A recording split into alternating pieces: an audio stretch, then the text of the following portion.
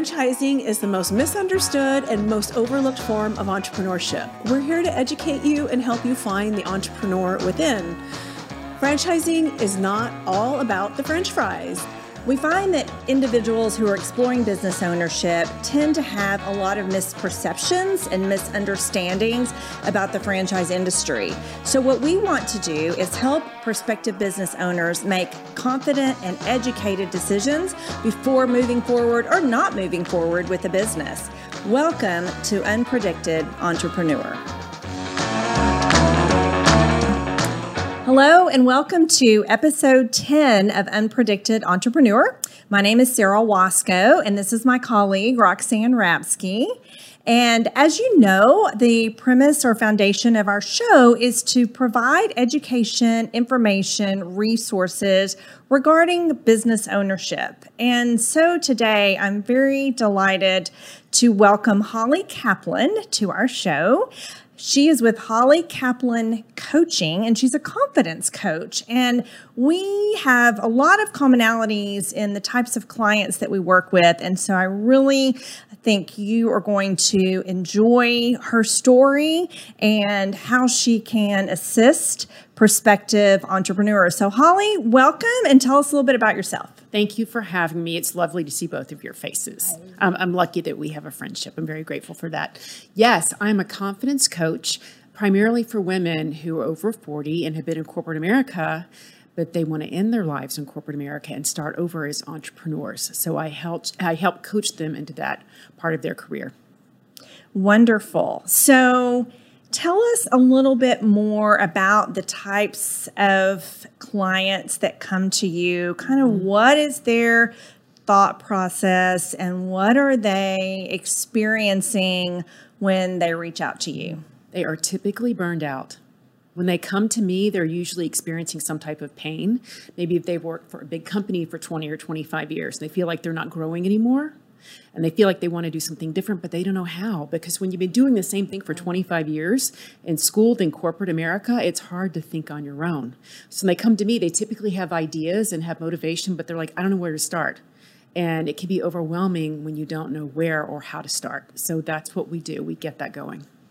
So you can definitely coach them through that because of your own experience. Yes. So please tell us your story. I love your story. Oh, well, thank you. I was in corporate America for 25 years, and I love this part. I started out selling long distance, business to business. Woohoo! So did I. I think it's so funny now because people don't do that anymore. No. We got hung up on trying to schlep long distance, got thrown out of buildings for cold calling and all that good stuff. But I ended up in medical device sales. So, which is traditionally a male-dominated field. And I entered at medical device. I became one of the only female salespeople. Then I became a trainer. And then in 2007 here in Dallas, I became the first regional sales manager. And so I worked amongst a lot of terrific men. But as I entered the boardroom and spent more time in the boardroom, I found less and less women and found that the dynamics between myself and my colleagues was different. So I started to journal about my experiences being the only female in the boardroom. And I wrote a book about it. Can I say the name of it? So tell us more about your book. Can I say the name of it? Yes, please. Y'all ready for some bad words? The name of my book is called Surviving the Dick Click. Yeah. A Girl's Guide to Surviving the Male-Dominated Corporate World. So it's just a quick guide, and it has my experiences in it, my lessons, and my rules for other women, because when I wrote it, I figured other women coming up the ranks would have the same experiences, and I wanted them to know how to handle it. And I had to name it that because it had to turn heads.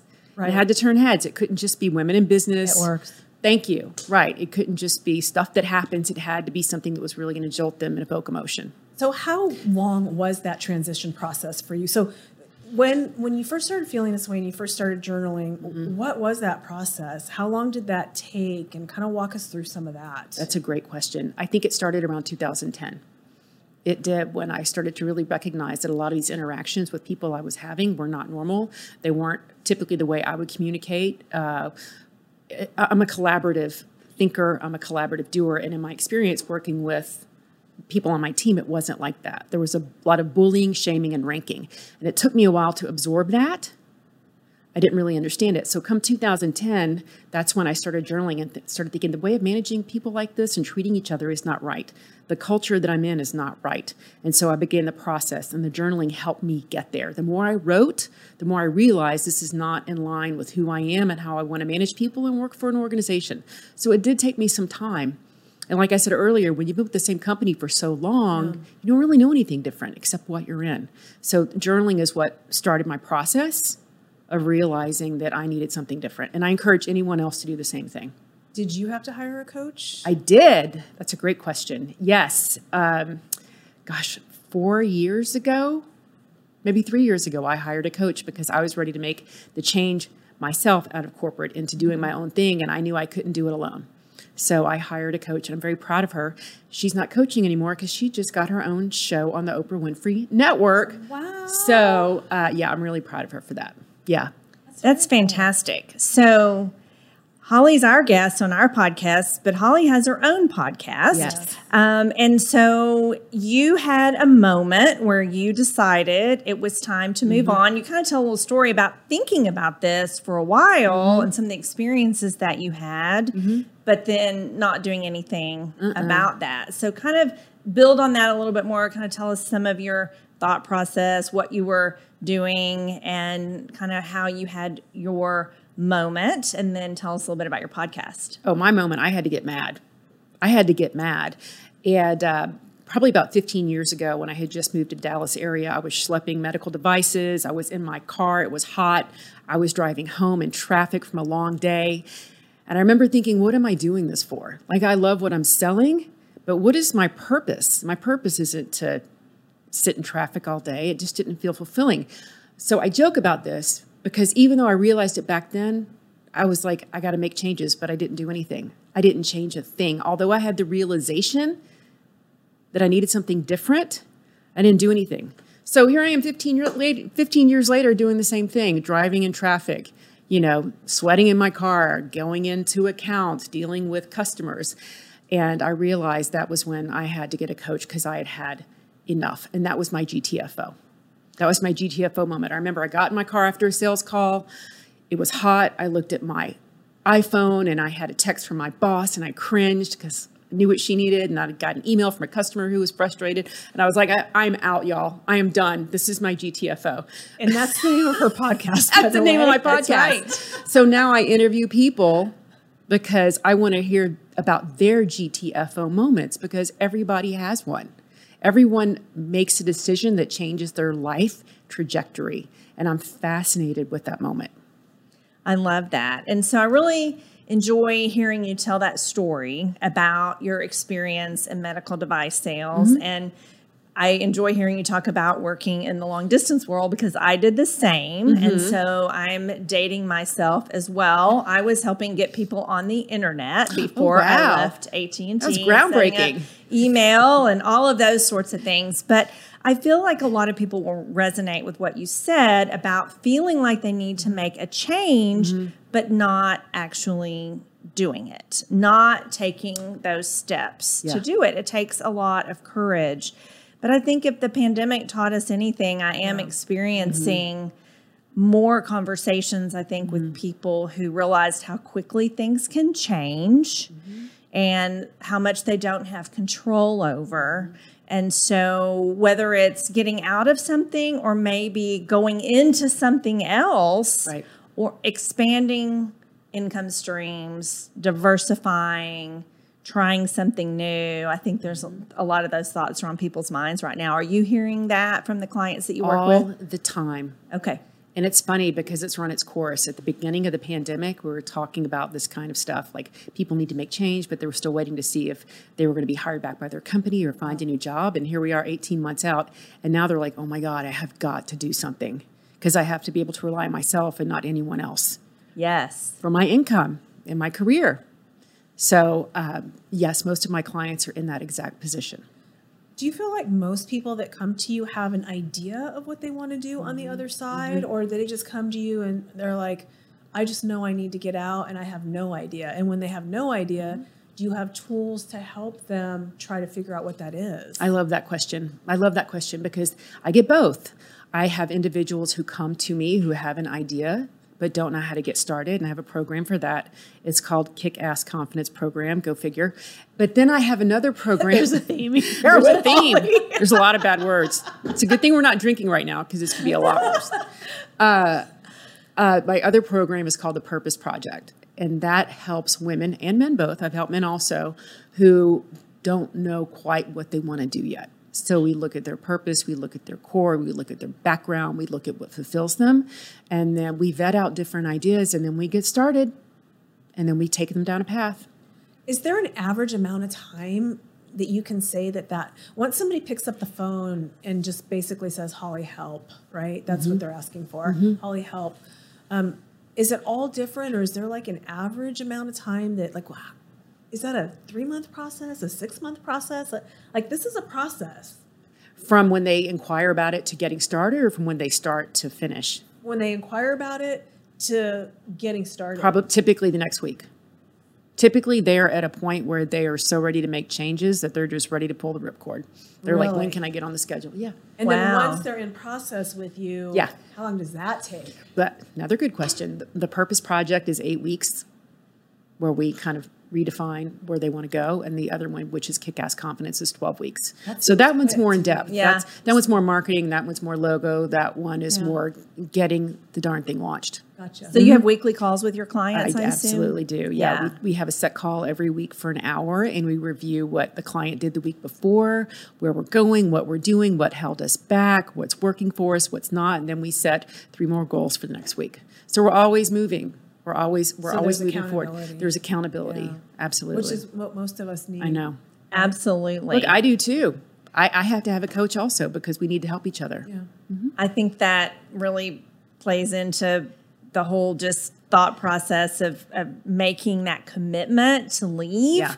And to your point, that's interesting that they're mentally there when they reach out to you. So you don't have people really calling you that are not sure. They've really decided it's time for a change. Yeah, it's time for a change. And they're ready to invest in themselves. They're like, let's go.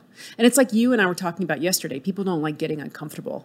Right. No. You have to be ready to get uncomfortable to get this type of change, and know that feeling uncomfortable is completely normal. That's how growth happens. I know. It is. Yeah. So what are some of the biggest challenges that you think that your clients end up facing through this process? In the beginning, it's limiting beliefs all day long, all day long. The reason why they haven't started their businesses yet or approached ideas is because they have limiting beliefs, meaning they feel like they can only do so much, or they're not good enough, or someone in their work history said they weren't smart enough or didn't reach a goal. So they come to me thinking they can't do things. So we have to work on those first, because if you're going to be a business owner, you have to overcome the way you think about yourself. So there's so true. that. Yeah, there's that. And there's also, so Sarah and I referred to that as head trash. Yeah. But there's also well-meaning friends and family that can either help us or not. Yeah. Can't listen to the naysayers. We call those ambushers. They are. They are. You've got to tune out the why would you? Why can't you? You should stay with XYZ Corporation. You've been there 30 years. Yes. Well, get the pen and the pension. Stay. And you're like, the gold no. watch. Get the gold right watch. off into the sunset. So I even had situations like that. First of all, from parents, and to Roxanne's point, they're well-meaning, but they were raised in a different era and not the risk-taking, do your own thing era, the more stay with the company and retire, et cetera. But then I even had my own situation where I was dissatisfied in the work that I was doing, frustrated, was commenting, complaining to my husband, and he said, well, just stick it out. They're paying you. And I was trying to look at the bright side of the situation. I was able to have a flexible schedule and still be a stay-at-home mom and earn a decent income, but I didn't like the environment, even though, when this was part of the problem, I would say I was isolated. I had a home office, but this was before the pandemic, so it wasn't as easy to do that. And they were all in Maryland, and I just really didn't feel like I was a part of anything. And it was kind of eye-opening when things changed with that company, but I felt like it was what needed to happen to get me to make that change and move on, but I needed that kick in the pants because otherwise it was just trying to keep content and not complain, because I would remind myself, oh, my friends would be so happy if they were in an environment where they could still be stay-at-home moms and still make an income. And I need to be satisfied with that, but I just wasn't. I wasn't fulfilled. You had a GTFO moment, Miss Sarah. I did. You did. I did. I didn't know it, but I did. That was a long time ago. So, really fun to just kind of visit with you about your clients. So, do you only work with women? You mentioned working with some men too. I work with men too, and that is becoming more and more common because guess what? More men want to get out too. They're tired. They're burned out. And once you hit the magical age of 40 to 50, things change. Things change in what organizations want from you, and the individual changes. Or, they're not so sure that they want to be involved in that large company anymore. So men are now approaching me about confronting their limiting beliefs and figuring out what kind of business they want to go into. We all deserve it. We all deserve to be able to do this. Yeah, I agree. I think sometimes men, it seems that it's typically the male, not always, that's the breadwinner. Sometimes it's the mother or the wife or the female partner, the other partner. I think it's harder sometimes for them because they feel like they have more responsibility, might not be as easy. But the other thing that we're seeing on the flip side of that, and I wonder if any of these people come to coach you, is we see the stay-at-home parents that are like, okay, I'm ready to do something now. I gave up my career. I've raised the children are getting older. I might not want to go back full time. So we're even seeing couples get involved in businesses together where they can both kind of contribute a little bit. Are you working with any of those types of clients? I am. I have a lot of women that are clients that have come out of being stay-at-home moms in their late 40s and 50s. They're like, what now? Yes. What Kids am I don't supposed need to do? Mom as much anymore at home. So they do have to have a supportive spouse. And I love what you're saying, that the couple could go in business together. Yeah. I think that's a terrific idea. And sometimes it doesn't start out that way. Sometimes one of the spouses kind of almost comes kicking and screaming a little bit, but then they get involved in the process and it starts to open their eyes about the possibilities. And then they find something that speaks to their heart and they're like, oh, I could do this. So what do you think the disadvantages of ignoring these GTFO moments? Like, what if you don't reach out? What if you don't make this change and you do what Sarah did? You talk yourself into being compliant and content.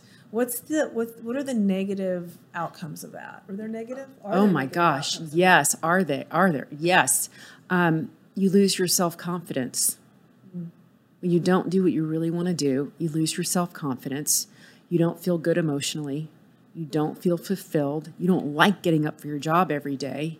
Have you had that feeling? You wake up, you're like, oh, geez. And you don't get the growth and development that you really want. You're not going to be satisfied. You're going to be a lot happier if you do make those changes. I advise my clients to make a list of things that will happen to them if they don't make those changes.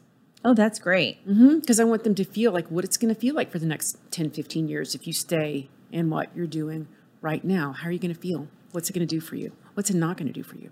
Well, I think we talked about this yesterday a little bit too on the story about trying to just be content in my situation and what I had.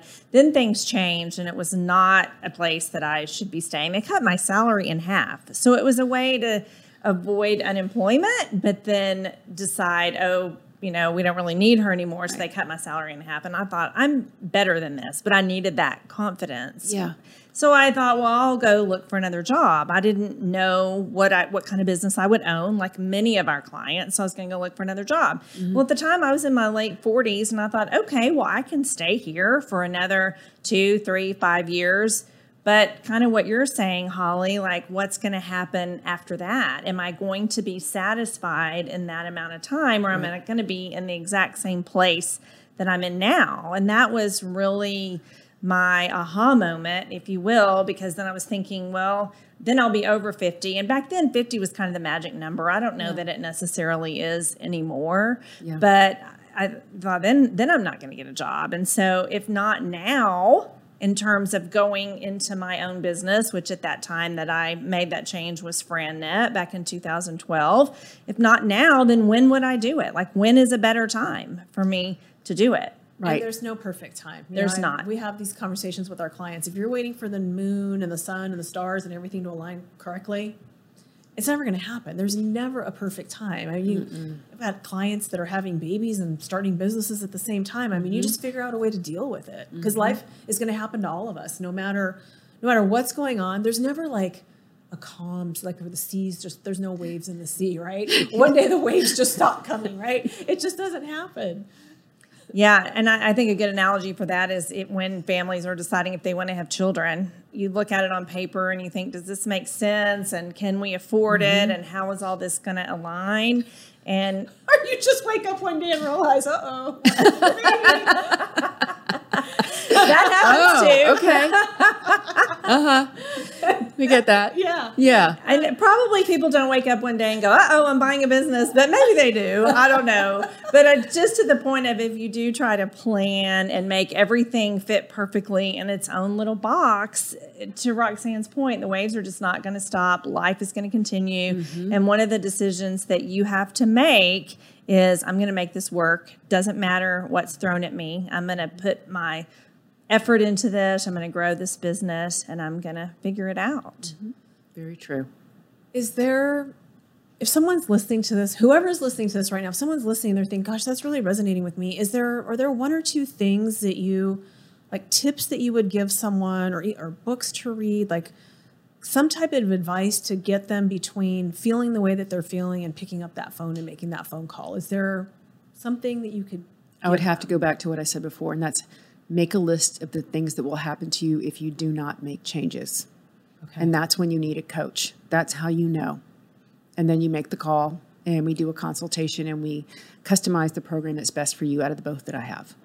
So if someone wanted to find you, to reach out to you and get help, how would they reach you, Holly? Good question. 2 places, hollycaplan.com, and that's Caplan with a C, Caplan. And I'm very active on LinkedIn. And it's under my name on LinkedIn, so they can reach out to me there too. Okay. Wonderful. Do you have any other questions? I don't. Holly, we're so grateful that you joined us today.